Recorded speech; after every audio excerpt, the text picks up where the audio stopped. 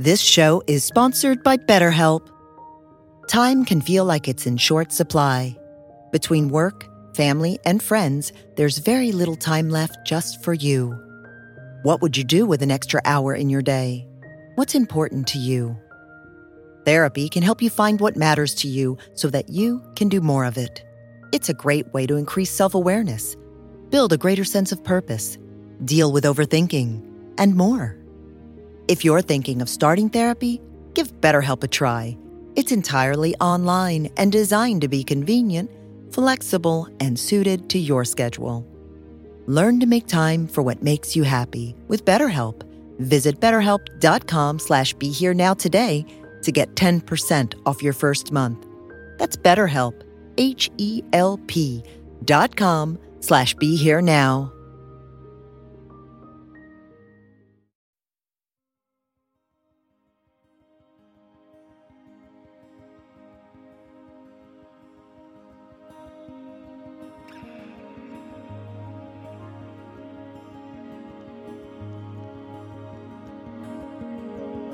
Welcome to the Be Here Now Network guest podcast. This series features talks from a myriad of modern spiritual teachers expanding on how we can all live a life in balance. If you're interested in supporting this podcast, please go to BeHereNowNetwork.com/guest. Hello, everyone. My name is Linwood Heyman, and I am an associate professor of behavioral health science in the School of Community Health and Policy at Morgan State University.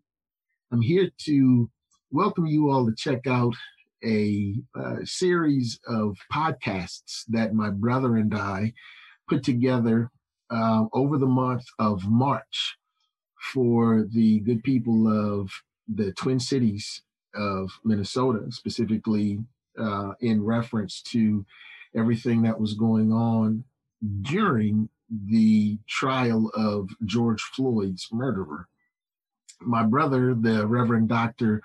Ron Bell, is the pastor at Camphor Memorial United Methodist Church in St. Paul, and along with the minister of multimedia or something like that, they put together, the three of us put together four podcasts or four discussions where Dr. Bell and myself discuss the significance of taking a community approach to coping and dealing with the trauma that we experience. It's a fantastic series of conversations. There's four of them, the first of which is going to be on the Be Here Now network. So I invite you to check it out. Also, I had the great privilege of sitting with Mirabai Bush on her podcast series, specifically on the April 28th recording of her Walking Each Other Home podcast series. So please check me out on there. I look forward to spending time with you all, even across time and space, and I wish you all well. Good evening, good evening, good evening. I want to welcome you tonight for our first round of conversations around trauma. Listen, I need you to share this with your friends, share this with your coworkers. We're going to be on here every Tuesday night at 7 p.m. Central Standard Time talking about trauma. As many of you know, we are dealing with complicated trauma. We've got COVID that we are still wrestling with. We've got issues around health disparities and injustice that we're still dealing with, issues around poverty and folk out of work. We have issues around race, issues around politics. And then on top of all of that, we have the Derek Chauvin trial that's beginning this week, or at least the jury selection beginning this week. And so for many of us, there's a complicated grief, complicated trauma going on. And so what we wanted to do was to create a space, curated Black and brown space for us just to have some conversation around how do we manage the trauma? How do we mitigate some of that stuff while still seated right in the middle of it? And so, listen, I have the greatest guest ever to help lead and walk us through this discussion together. My literal brother, the Dr. Linwood Heyman, Morgan State University professor, Eastern Shore, Maryland Eastern High, all that stuff. Listen. So I am absolutely excited to have my brother participate in this conversation to help lead us through some of this discussion. And so I'm gonna turn the floor over to him for introduction, and then we'll go into our roadmap to center the exercise, and then get straight into the content. So Dr. Heyman, and do I have permission to call you Lenny in this piece? Sure. Okay. Dr. Heyman, can you lead the people, please, sir? Word up. Peace, everybody. It's good to be here. Good to be with my brother. I am an associate professor of behavioral health science in the School of Community Health and Policy at Morgan State University. So what that basically means is I focus on mental health and psychological well-being, but from a public health standpoint. I am primarily a resilience researcher. So it's hard for me to talk about trauma without talking about resilience and the importance and the significance of resilience. So it was just an easy conversation for us to go into tonight. So I'm really looking forward to it as well. Yes, sir. I'm excited. Y'all caught that Morgan State University, right? Y'all caught that. Hey, we got some scholarship money, so if you want to go to Morgan, let me know. I can hook it up. So for the next 4 weeks, next 4 Tuesdays, we're going to be talking about trauma. And we're going to be talking about it using 4 principles that are dear to me, called the 4 promises. And the first promise is, I promise to give myself permission to be fully present in my trauma. And so tonight we're going to talk about that. We're going to talk about permission. Next week, we're going to talk about the importance of rituals. The second promise is I promise to create or find rituals that help me sustain myself in the midst of my trauma. The third promise is circles. I promise to create circles or find circles that give me health and space to be freely who I am in the midst of my trauma. And then the last promise is stories. I promise to retell the story of my trauma in a way that gives me victory even in the midst of the trauma. So we're going to spend the next 4 weeks on Tuesday evenings talking about those 4 pieces. And they really came out of Baltimore City. When I was at Morgan, I used to play for my aunt's church, Holy Temple Church of God in Christ. Yes, ma'am. Yes, sir. On 400 North Pratt Street, Baltimore City. And so I remember playing for that church as a musician and just watching these folk during testimony service and watching them come with these horrible stories. I mean, just horrible stories. But somewhere in the middle of them telling of their story, there would be hope. There would be a sense of excitement. There would be a sense of freedom. And so the band would be cued in. The folk would start dancing and shouting around them. And they experience a piece of freedom right there in the middle of their stories. And so these 4 promises come out of what I saw there, right? And so because they gave themselves permission to be fully present, they can experience healing. That was the first promise. Because they found ritual, right? The telling of their story, the music, the dancing, they were able to find healing, right?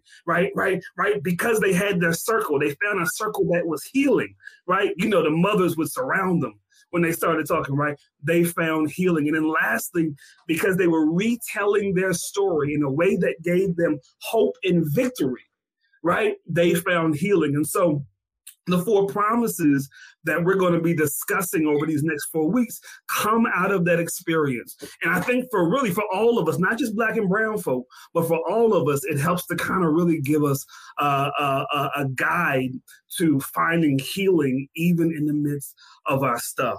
And so that's kind of the roadmap for the next 4 weeks. I want to jump into a centering exercise as we get into the discussion, and then we'll go from there. All right. So what I want y'all to do is for those who are watching, I can't see you, so I'm going to have to trust you doing what I'm asking you to do. I want you to shake your arms. For those who are watching, I want you to shake your arm. Lenny, oh, I see you already got it. So I see you. Okay, we're going to pop lock it. Okay. Now, while you're shaking, I want you to cross your arms and freeze. I want you to just cross your arms and freeze. Cross your arms and freeze. Those who are watching, I want you to cross your arms and freeze. Don't drop your arms. I want you to cross them and freeze.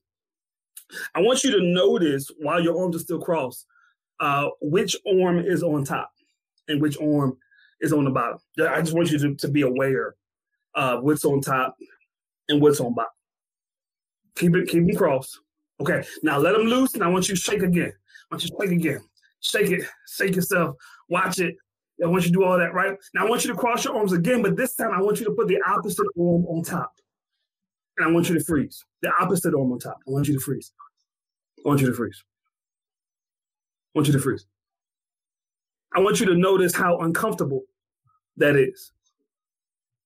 I want you to notice how unsettling it was. I want you to notice how you had to pause to figure out how even to cross your arm the other way. I want you to be aware of that. Because here's the reality. You can drop your arms. But here's the reality. Many of us have been used to crossing our arms one way. And we have unconsciously accepted that that's the way to cross our arms. But what we're going to uncover over these next 4 weeks is there is another way. But it takes intentionality. It takes coming out of our comfort zones. It takes challenging even the most subconscious and deep-seated beliefs that we have been brought up on.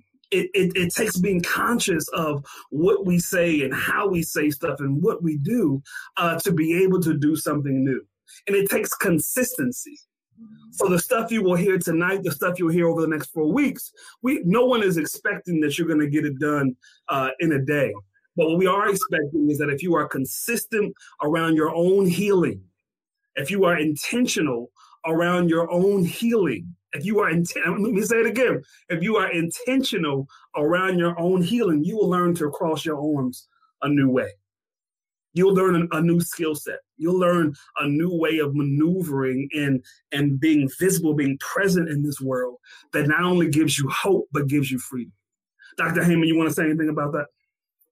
The significance of crossing your arms, what Reverend Ron is pointing out is that a lot of times we are used to holding ourselves a specific way, such that when we cross our arms, this is a defense mechanism, right? This is a physiological or an embodied demonstration of shielding. I'm holding myself so that I can calm down or so that I can be more comfortable in regards to whatever is in front of me, right? And so what Reverend Ron is suggesting is we're going to have to learn a new way to hold ourselves. We're going to have to learn a new way to hold ourselves through these multiple traumas that we are actively living through. And it's not that the old way that it hasn't worked. That's what's allowed you to survive. But the new way is intended to help us thrive.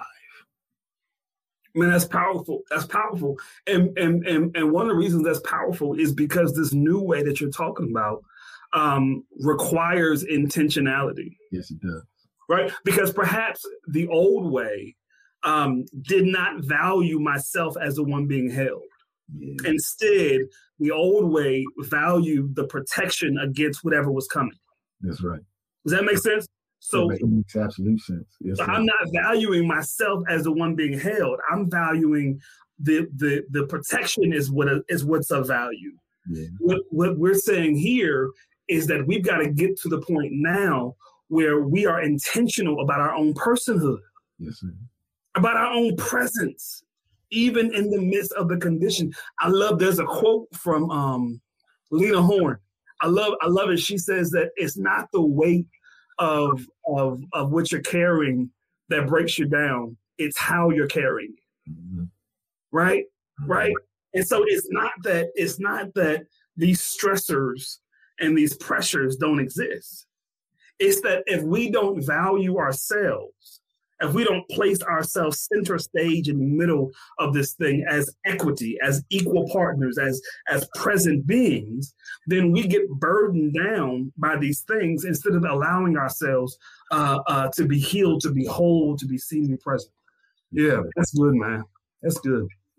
That's good. That's good. And that's a great lead into this discussion on permission. It's a great lead into the need for permission. There are a number of different emotions, right? Tons of them. In fact, when Ebony and I were in marriage counseling several years ago, we used to use one of those emotional wheels. And so you see them? Yeah. And so you want to talk back to your spouse. The therapist says, no, grab your wheel. Grab your wheel.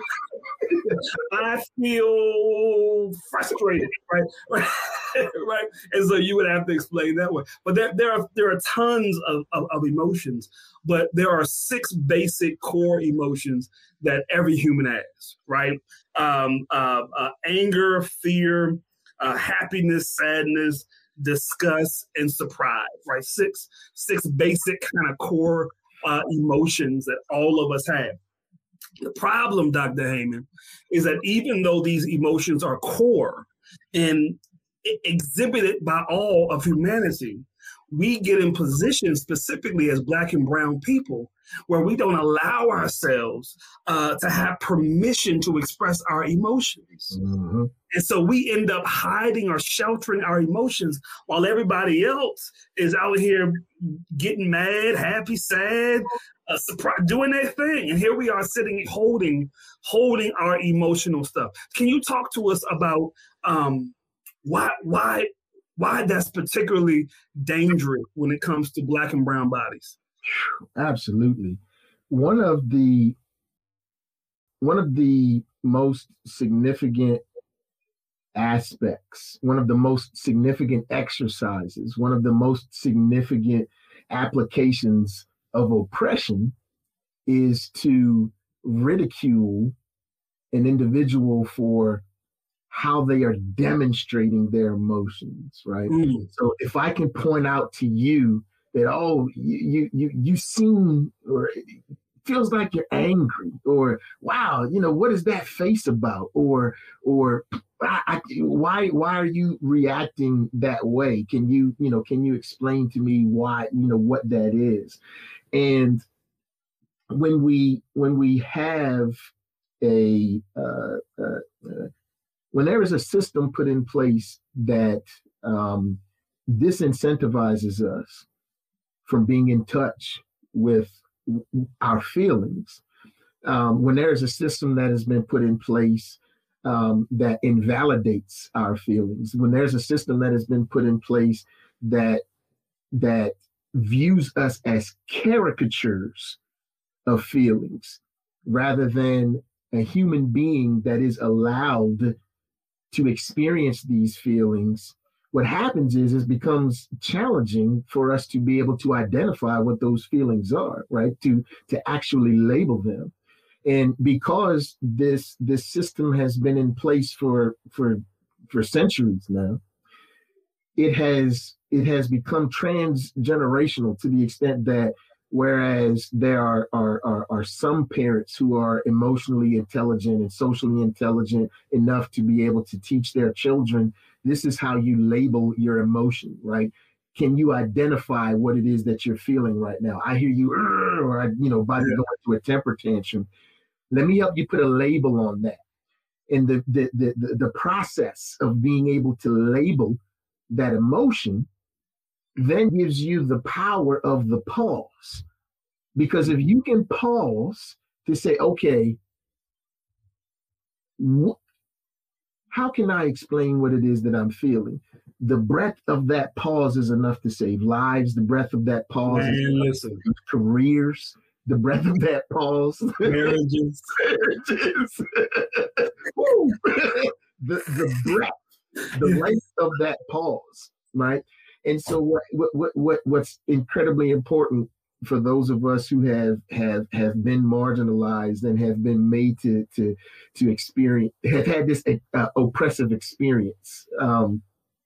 One of the first acts of resistance, one of the first acts of disruption that we can do is when we feel, we pause. Yeah, man. And we acknowledge that the feeling is just that, a feeling, right? So it's not I am angry, it's I'm feeling angry. Yeah. I don't have to embody the feeling and therefore allow it to stay with me, right? I can feel it. I can acknowledge that I'm feeling it. I can acknowledge what is making me feel it, who is making me feel it. And then there's some empowerment that comes after that. Yeah. Man, that's powerful. That pause is powerful. Pause, baby. That pause is powerful. There are three parts of our brain, right? There's the mammalian, the limbic, and the neofrontal cortex, right? The mammalian or reptilian piece is where our flight, fright, or freeze sits, right? The limbic system is where our emotions sit, right? And our neofrontal cortex is where we're able to analyze and put things in boxes. When we experience traumatic situations, there's a disconnect between our reptilian or mammalian piece and our limbic system. There's a disconnect between that fight, flight, or freeze and that ability to rationally analyze where to put stuff, right? Mm-hmm. And so what happens is when we stop breathing, we stop allowing our brain cells and our neurons to do the work of connecting stuff and fixing stuff and making it make sense. And so the importance of the pause, the power of the pause is if you would just breathe, right? If you would just take a breath, your brain would do the necessary work of connecting to your neofrontal cortex and allowing you to rationally think through what's going on. Yeah. But when we stop breathing, when we accept that disconnect, now it's just fight, flight, or freeze, right? Yeah. Now we're just stuck in that traumatic episode. And so that pause becomes powerful because it allows us to breathe. It allows us to reconnect the pieces of our brain so that we're able to heal, we're able to restore, we're able to move forward. Man, that's powerful. Mm-hmm. Mm-hmm. That's and when you think about what that fight, flight, or freeze phase does, is it inspires us to exit, to get the inspiration behind it is to do something in response or in reaction to the stimulus that we are experiencing, right? What's in our face that's causing us to cycle, rapidly through this? Am I going to fight this? Am I going to run away from this? Or I don't know what to do. Maybe I'll freeze. Yeah. So maybe the thing will not see me, whatever it is, right? Yeah. What happens is when we take a breath, it resets that system. It tells the system everything is okay. Because what happens when we enter that fight, flight, or freeze response, our breath shortens up. Yeah. And we tense up because it's either we're going to run away or we're going to fight, right? We have this physiological response. And you don't see people when they are about to fight or run away from something. They don't. No, they don't deep breaths. No, the deep breath is over. There's no deep breath. It's short. It's upset, it's frustration. So when we are able to take that deep breath, that's when it resets. That's like the all clear. Everything we can begin to calm down. You're absolutely right. The importance of that breath. It's everything, man. Because what's happening in the traumatic episode is your brain is sending through the vagus nervous system the code that we about to go to war. Yeah. Right? And so all available blood vessels and neurons are going to the extremities. They're going to your hands, where your hands start getting sweaty. They're going to your feet. They're going to your outer limbs because your body is preparing for impact, right? And so the problem is that when the blood rushes to defense mode because of the trauma, think about it, the blood has to come from somewhere. Mm-hmm. And so what it does is it leaves exposed your core. And so your heart is exposed. Your breathing system is exposed. That's why you're taking short breaths, because the blood is missing. The blood is in your fingertips, right? It's ready to either punch or run or claw or defense or whatever, right? It takes it from your digestive system, right? And so now when you're in the midst of trauma, you got a bellyache, right? Things don't feel right. Your stomach don't feel right, right? It takes it from your ability to be healthy. And so now you're sick all the time. You're wondering why you got headaches. You're wondering why, right? And all of that stuff is because you're stuck in this traumatic episode and you haven't breathed. You haven't paused long enough so that you can reset, so that the body can do what it was designed to do. Man, do you know that we have 3 different kinds of tears? Yeah. Right. Chemically, we have 3 chemically different kinds of tears, right? So we have what's called basal tears, and that's if you were cutting onions, right? That's the tear that produces. That's chemically different, right? Mm-hmm. We have tears that keep our eyes moist. I'm not sure what that name is, right? But they're specifically designed just to keep the eye from drying out. But then you have tears that are specifically different. Coded to pain, right? And so those tears have a different structure. And so when you're experiencing pain, when you're experiencing trauma, those tears specifically have endorphins in them that literally release into your body to begin to heal your body, right? So your body is designed to heal itself if you will put it in the right conditions and position to be able to do that. And the only way to begin that process is to pause and to breathe. Mm-hmm. Pause and to breathe. And we don't do that enough. Yeah. Yeah. And it one thing that I reflex tears, thank you. Yes. Yeah. I like him. Yes. I told you. One thing that is incredibly important to acknowledge is there are times, and these times are quite frequent for Black and brown folk living in the United States. There are times when the trauma is so ubiquitous that it is difficult to feel any type of empowerment to be able to change your reaction or your feeling in that situation, right? So in no ways are we selling short the significance of context, right? Yet and still, there are ways, this is what Dr. Ron is telling us, there are ways that we can engage the dormant resiliency in our bodies. And it starts with taking a breath, right?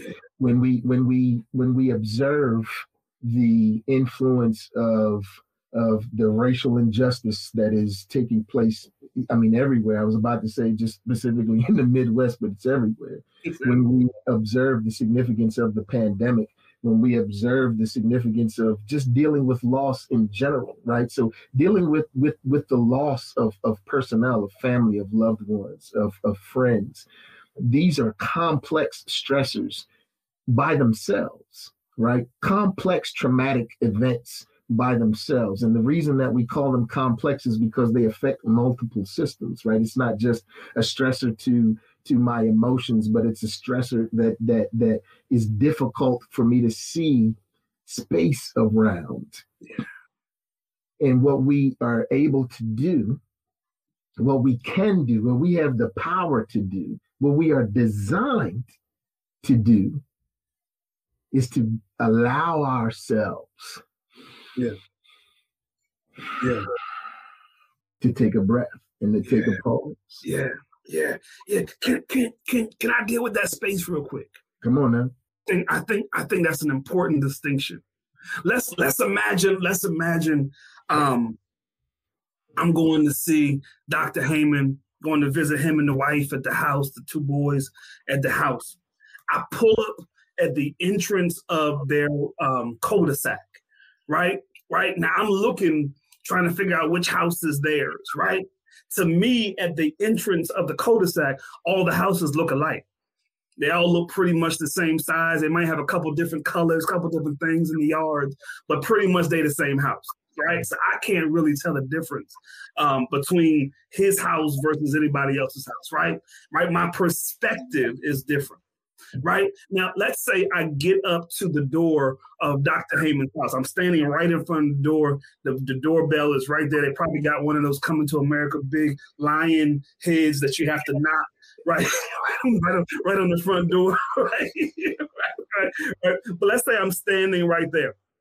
The dimensions of his house now seem different. They are overwhelming. His house is bigger than I am, right? I don't know the space, right? It's hard to tell just how gigantic it is because I'm so close to it, right? That's being enmeshed, right? Right. And so part of what we're suggesting is that simply backing up gives you a different perspective. It doesn't change the house. The house was always the size that the house was going to be. Mm-hmm. The trauma was always the size the trauma is going to be. Mm-hmm. What I want to suggest are that there are tools and ways by which I can back up. I can put myself in a different space to allow myself permission to have a different perspective over the trauma I'm looking at. I don't have to be as enmeshed as I am. There are some things that are outside of my control. But for the things that are inside of my control, for example, my breath, for example, my attention, for example, where I physically place myself, my space, right? For the things that are in my ability to control, if I simply utilize those pieces, I can shift my perspective that would give me a different understanding over the dimensions of the trauma that I'm embracing. Is that what do you think, Dr. Heyman? I think it makes fantastic sense. And the reason that I believe that it makes such significant sense is that our ability, I don't want to sell short what it is that you're saying. I want to help edify that message as best as I can. Giving ourselves permission, right? Giving ourselves permission. That means that we are taking the power away from the trauma. We're taking the energy. We're observing. We're aware of the energy that we are expending, trying to perceive the magnitude of this trauma, right? And what I mean is, we're trying to see how long this trauma is going to last, right? Right? Because when it's right here, it's like, oh, yeah. Whew, when is this going to be over? Yeah. Rather than saying, all right, this is trauma. Yeah. Yeah. This is trauma right now. And this trauma is here to teach me something. Yeah. There is a lesson for me to learn in this traumatic experience. Is it fair that I have to have so many of these lessons? Is it equitable that I have to have so many of these lessons while such and such doesn't have to have as many of these lessons? But watch that. We are only aware of our experience. We do not know what trauma other people are experiencing. We do not know what stressors other people are experiencing. So as long as we allow our energy and our attention to leak out of us by either spending time wondering how long the trauma is going to last, or by spending time wondering why me, we can take that energy. And again, rather than allowing it to just leak out of us and therefore tire us out and exhaust us, we can take that energy and we can do something with it. We can focus it on ourselves and we can say, you know what? I'm going to give myself permission to be the focal being right now. Yeah. I'm going to give myself permission to not necessarily ignore the trauma, but to question how I am situated around this trauma or in this trauma or with this trauma, right? Allowing ourselves to find that positioning. Because when we give ourselves that modicum of permission at the very beginning, before we are even aware of what we can do, the first thing that we are saying that you can do is take a breath. Take a deep cleansing breath. Yeah, man. Yeah. Yeah. I think it was Sonia Sanchez who said, I will become a collector of me and put meat on my own soul. Yeah. Right? When I value myself, right? When I bring myself front and center into the middle of the trauma, it doesn't dismantle the trauma, but it simply says, I'm here too. Yeah. I'm here too. Yeah. Dr. Ebony, you have a question? Yes, sir. I actually have a comment and a question. Oftentimes when a person has experienced trauma or is triggered by a traumatic event, they lose the ability to control simple everyday activities like breathing. Can you share some tips on how to deal with the precursors that come before you're able to control your breathing? So if you're not there in that space and in that place yet, you don't have that perspective yet, can we take a step back and kind of deal with that? Yeah. Yeah, really good. You had a comment too? It was just the comment was that some people just aren't there yet. And so what can we say to people who don't have this knowledge yet or ability? Yeah. Yeah. So I'll take a stab at the answer, and then I'll throw it to the doctor over there. So the greatest thing we can do, and I just said it, but I'll say it again. The greatest thing we can do is acknowledge our presence and our role, even in the trauma, right? Right. So I am here too, right? I may not be able to breathe yet. I may not be able to articulate the intricacies of emotionally what I'm feeling, but the very acknowledgement that I exist here too gives me the capacity for all those other things to be formulated. Because oftentimes what will happen is we will become so enmeshed in the trauma, we will lose sight of our own humanity.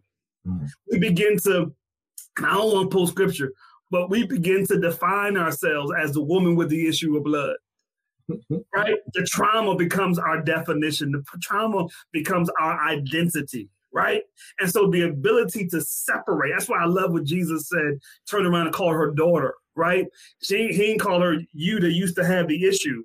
He said daughter. He separates. The ability to see ourselves, to be fully present, is what gives us the capacity to then go to the other pieces. Can I breathe? Can I create space? Can I formulate circles? Can I retell my narrative in a way that gives me hope and promise? Can I find rituals that empower me? All those pieces come out of first being able to acknowledge I am here also. The stuff didn't just happen to you. You were there when it happened. It's a very different way of saying it, right? Right? You weren't in the car crash. There was a car crash and you were in it. You were there. That's a very different way of seeing ourselves present in the midst of our trauma. And when we can begin to do that, then we can build capacity for all the other pieces. Dr. Heyman? Yeah. I love that. And to highlight a very specific portion of that, when we are able to realize where we are, and it might not even be a statement that we make. It might have to start with a question. Where am I? Just where am I? Like, yeah. What's going on? Yeah. What's happening? Who am I? Who am I? Who am I? Yeah. Right? Yeah.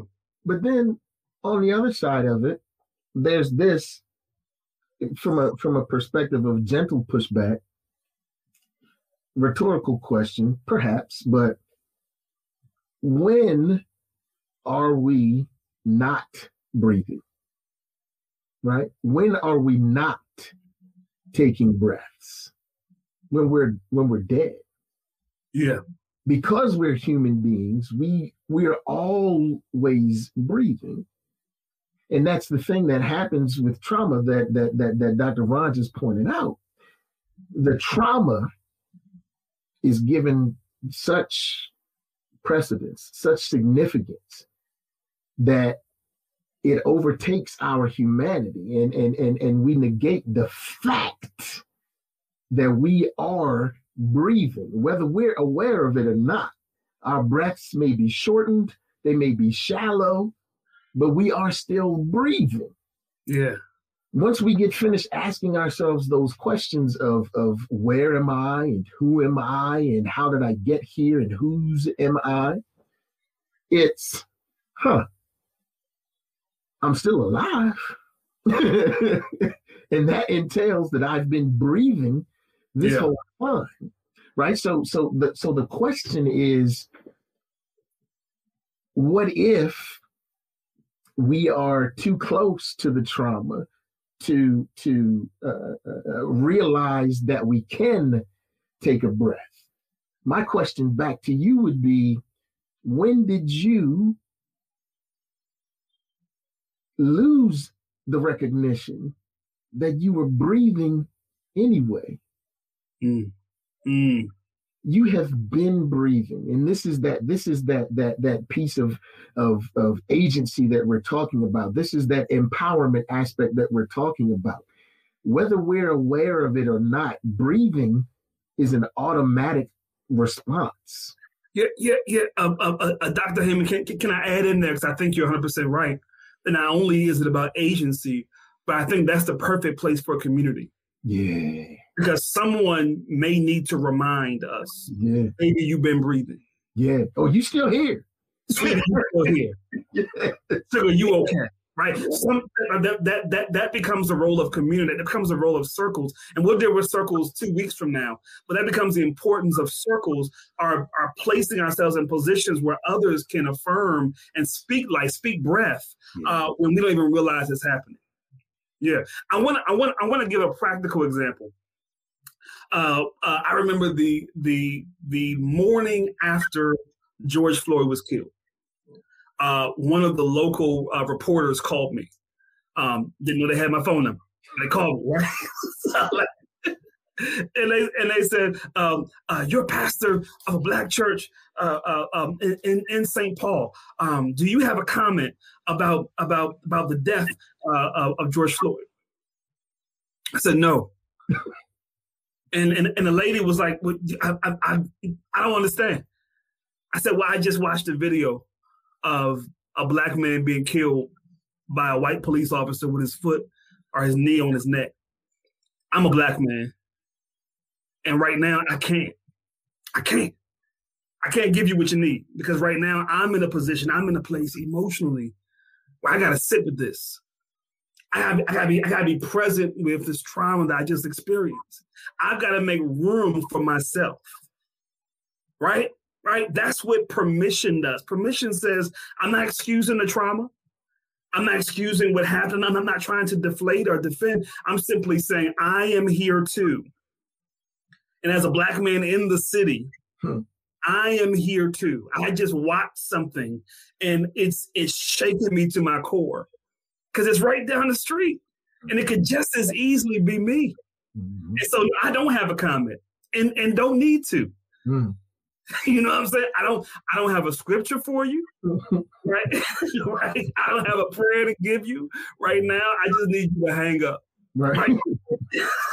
and so, you know, she was a little peeved, but I think if we are going, as Black and brown bodies, if we are going to make it through this moment, whether it's Derek Chauvin's trial, whether it's, you know, COVID, whether it's, you know, the drama with politics and sides, and all that, if we're going to make it through this moment, we've got to begin to give ourselves permission to be fully present and to articulate to the best of our ability, I ain't good. I'm not all right. And I don't need to give you an explanation. I used to say all the time to my white colleagues in ministry, I would tell them, listen, what I can't be is your racial tour guide. Right? I can't lead you at a safe distance past all the cages of our trauma and past and say, look, right? I can't do that. I won't do that, right? Right? I am here too. I'm in it. And so I've got to give myself permission to feel the feelings and to articulate when I can, but to be fully present in the midst of my trauma so that I can heal. Yeah. That's such a fantastic comment, because it reminds me of, being in academia. Of course, I have white colleagues as well. Before I came back to Morgan, I've only been at Morgan since 2019, as you know, Ronald. But before then, I was out at the University of Michigan on the Flitz campus. And while I was there, I, made friends of different races, Caucasian and whatnot. And so it would always be, it would be interesting when the night after or the week after, some racially motivated traumatic event has taken place, when my white colleagues would come up and say, Dr. Heyman, how are you doing? How are you feeling? And I would think, because at that time I wasn't giving myself permission to really let them know, but now I do. And so I would be thinking, I don't understand why you're asking that question, because it's a half-hearted empathy that you're engaging in. Because what you're not realizing is that this event has happened before your eyes as well, right? This event took place in your country. This event took place for you to experience it and to see it and to feel it.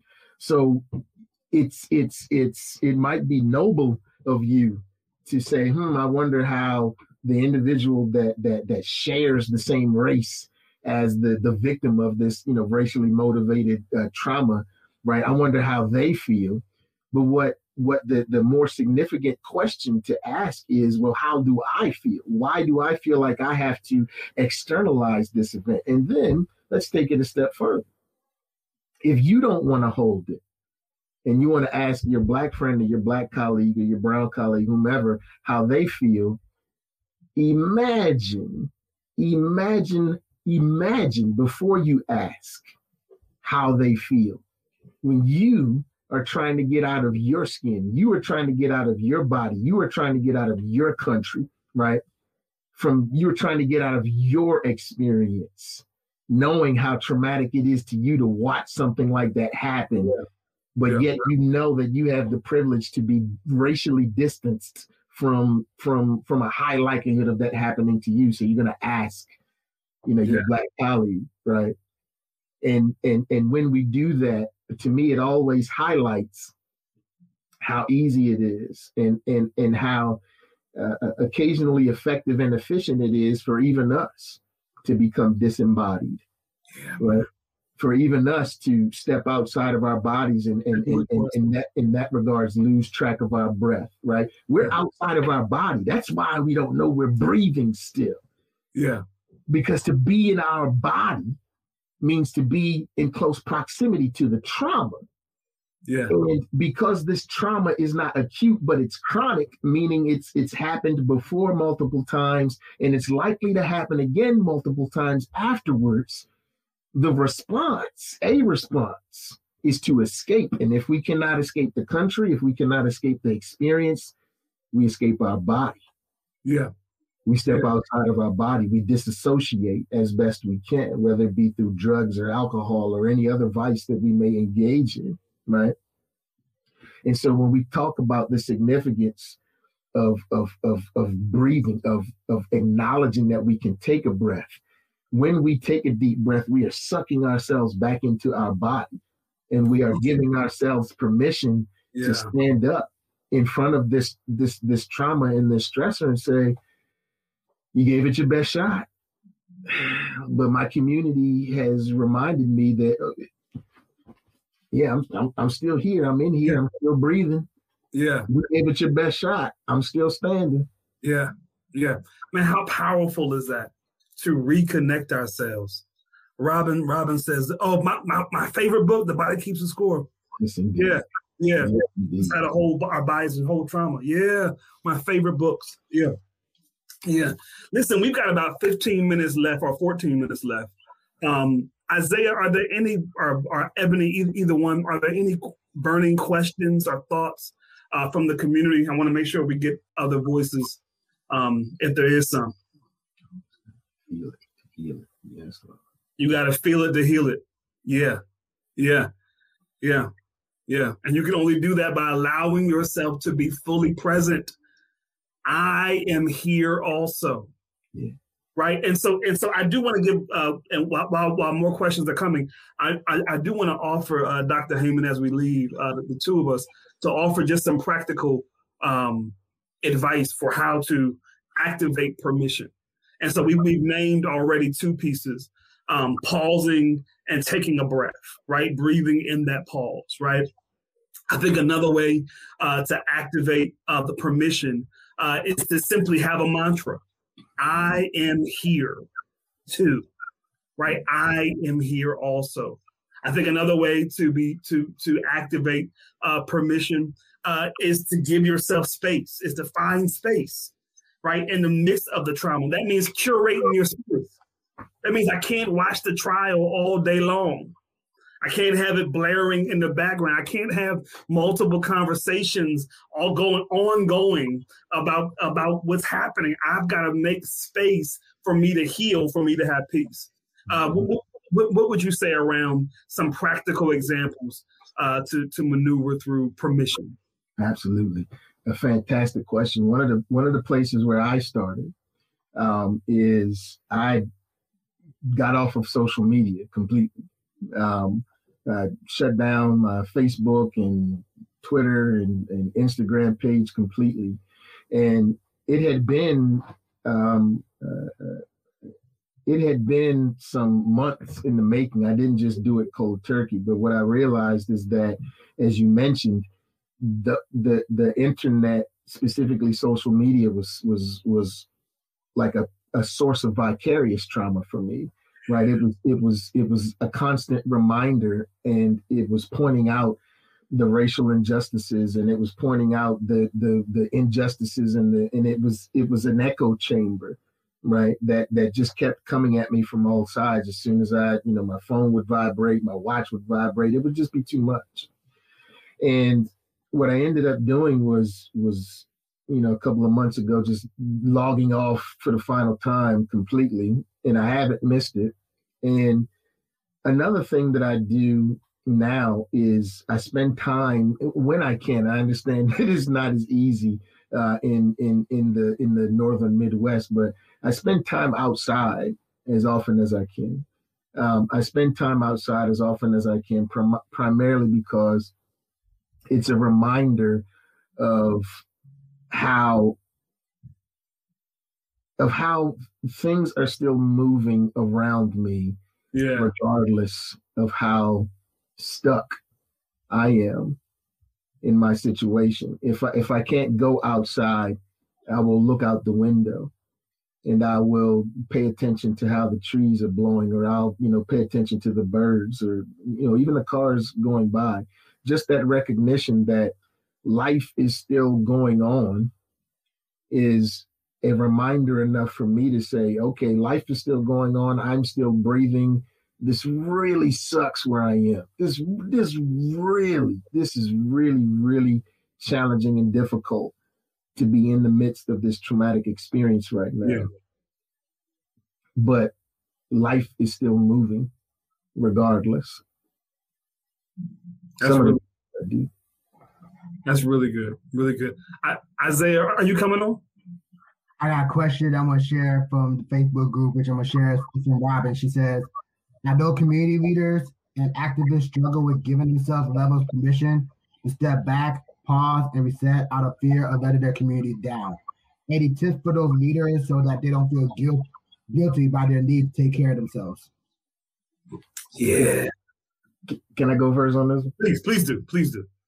So, when you're on planes, and one of the things that the flight attendants say as they're preparing you for the flight, in case of an emergency, there's going to be in case of an emergency and we lose cabin pressure, there's going to be an airbag that falls from the ceiling.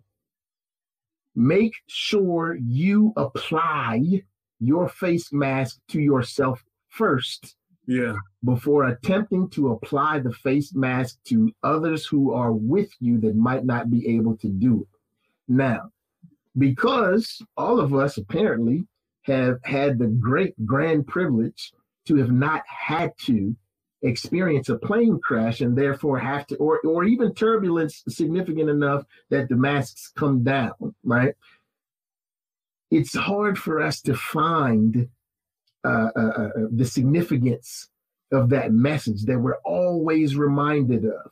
It's not selfish to make sure that you are strong enough, to make sure that you are healthy enough, to make sure that you are well-resourced enough, or at least as well-resourced as you can possibly be, before you make an attempt to go out and provide others with strength, to provide others with resources, to provide others with what they need in order to survive the experience. If we do not take care of ourselves, let me put it like this.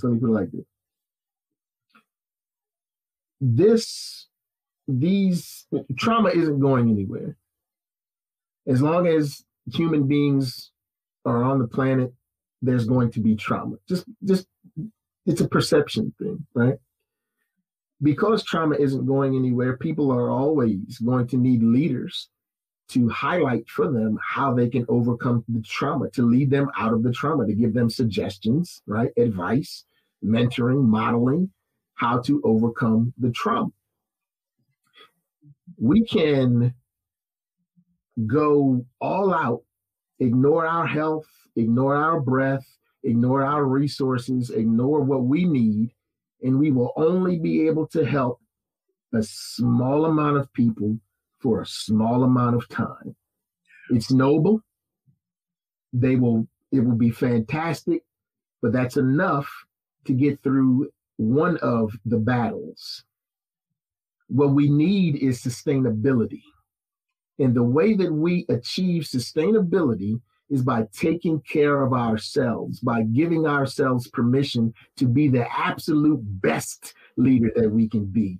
The best leader is a leader that can sustain their efforts to lead, not someone that stands up. Those leaders are important. Don't get me wrong. But the leader who is consistent, the leader who is sustainable, that's what we need. And the only way we're going to be sustainable is by making sure that we, as the leaders, have what we need before we go about, modeling or offering any advice or anything else to anyone else. Man, that's it, sir. That's it. I was gonna try to come back and give a layup, but that's it, sir. I'm gonna take that one. You just half-courted that right there, man. I'm taking that one. Listen, I've really enjoyed this conversation. I'm looking forward to next week. I'm going to already tell y'all now, somebody needs to hear and watch this presentation. So forward this, share this with your contacts, and make sure you're right back here next Tuesday at 7 p.m. We're going to be talking about ritual and the importance of creating and finding rituals that help us to begin to heal even in the midst of our trauma. And you heard some of that tonight, breathing exercises and pausing. You heard some of the ways that we begin to do that in order to maintain ourselves. Again, you are here. You need to say that to yourself tomorrow morning before you turn on CNN, Fox, MSNBC, before you engage folk about jury selection in a trial. You need to say to yourself when you wake up, I am here. right? Give yourself permission to be fully present.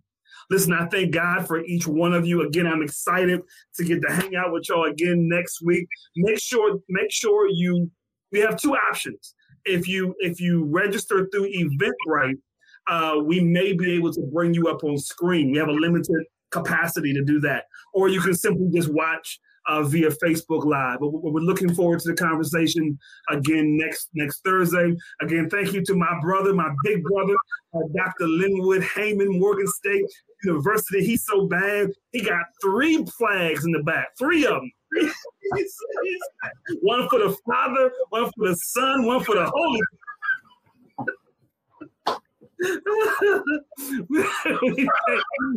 we thank God for you, man.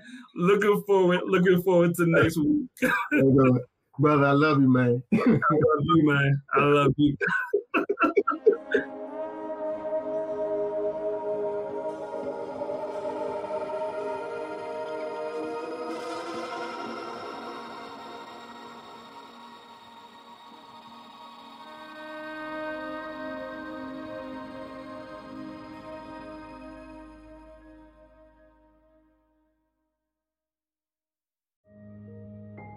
This show is sponsored by BetterHelp. Time can feel like it's in short supply. Between work, family, and friends, there's very little time left just for you. What would you do with an extra hour in your day? What's important to you? Therapy can help you find what matters to you so that you can do more of it. It's a great way to increase self-awareness, build a greater sense of purpose, deal with overthinking, and more. If you're thinking of starting therapy, give BetterHelp a try. It's entirely online and designed to be convenient, flexible, and suited to your schedule. Learn to make time for what makes you happy with BetterHelp. Visit BetterHelp.com/BeHereNow today to get 10% off your first month. That's BetterHelp, HELP.com/BeHereNow.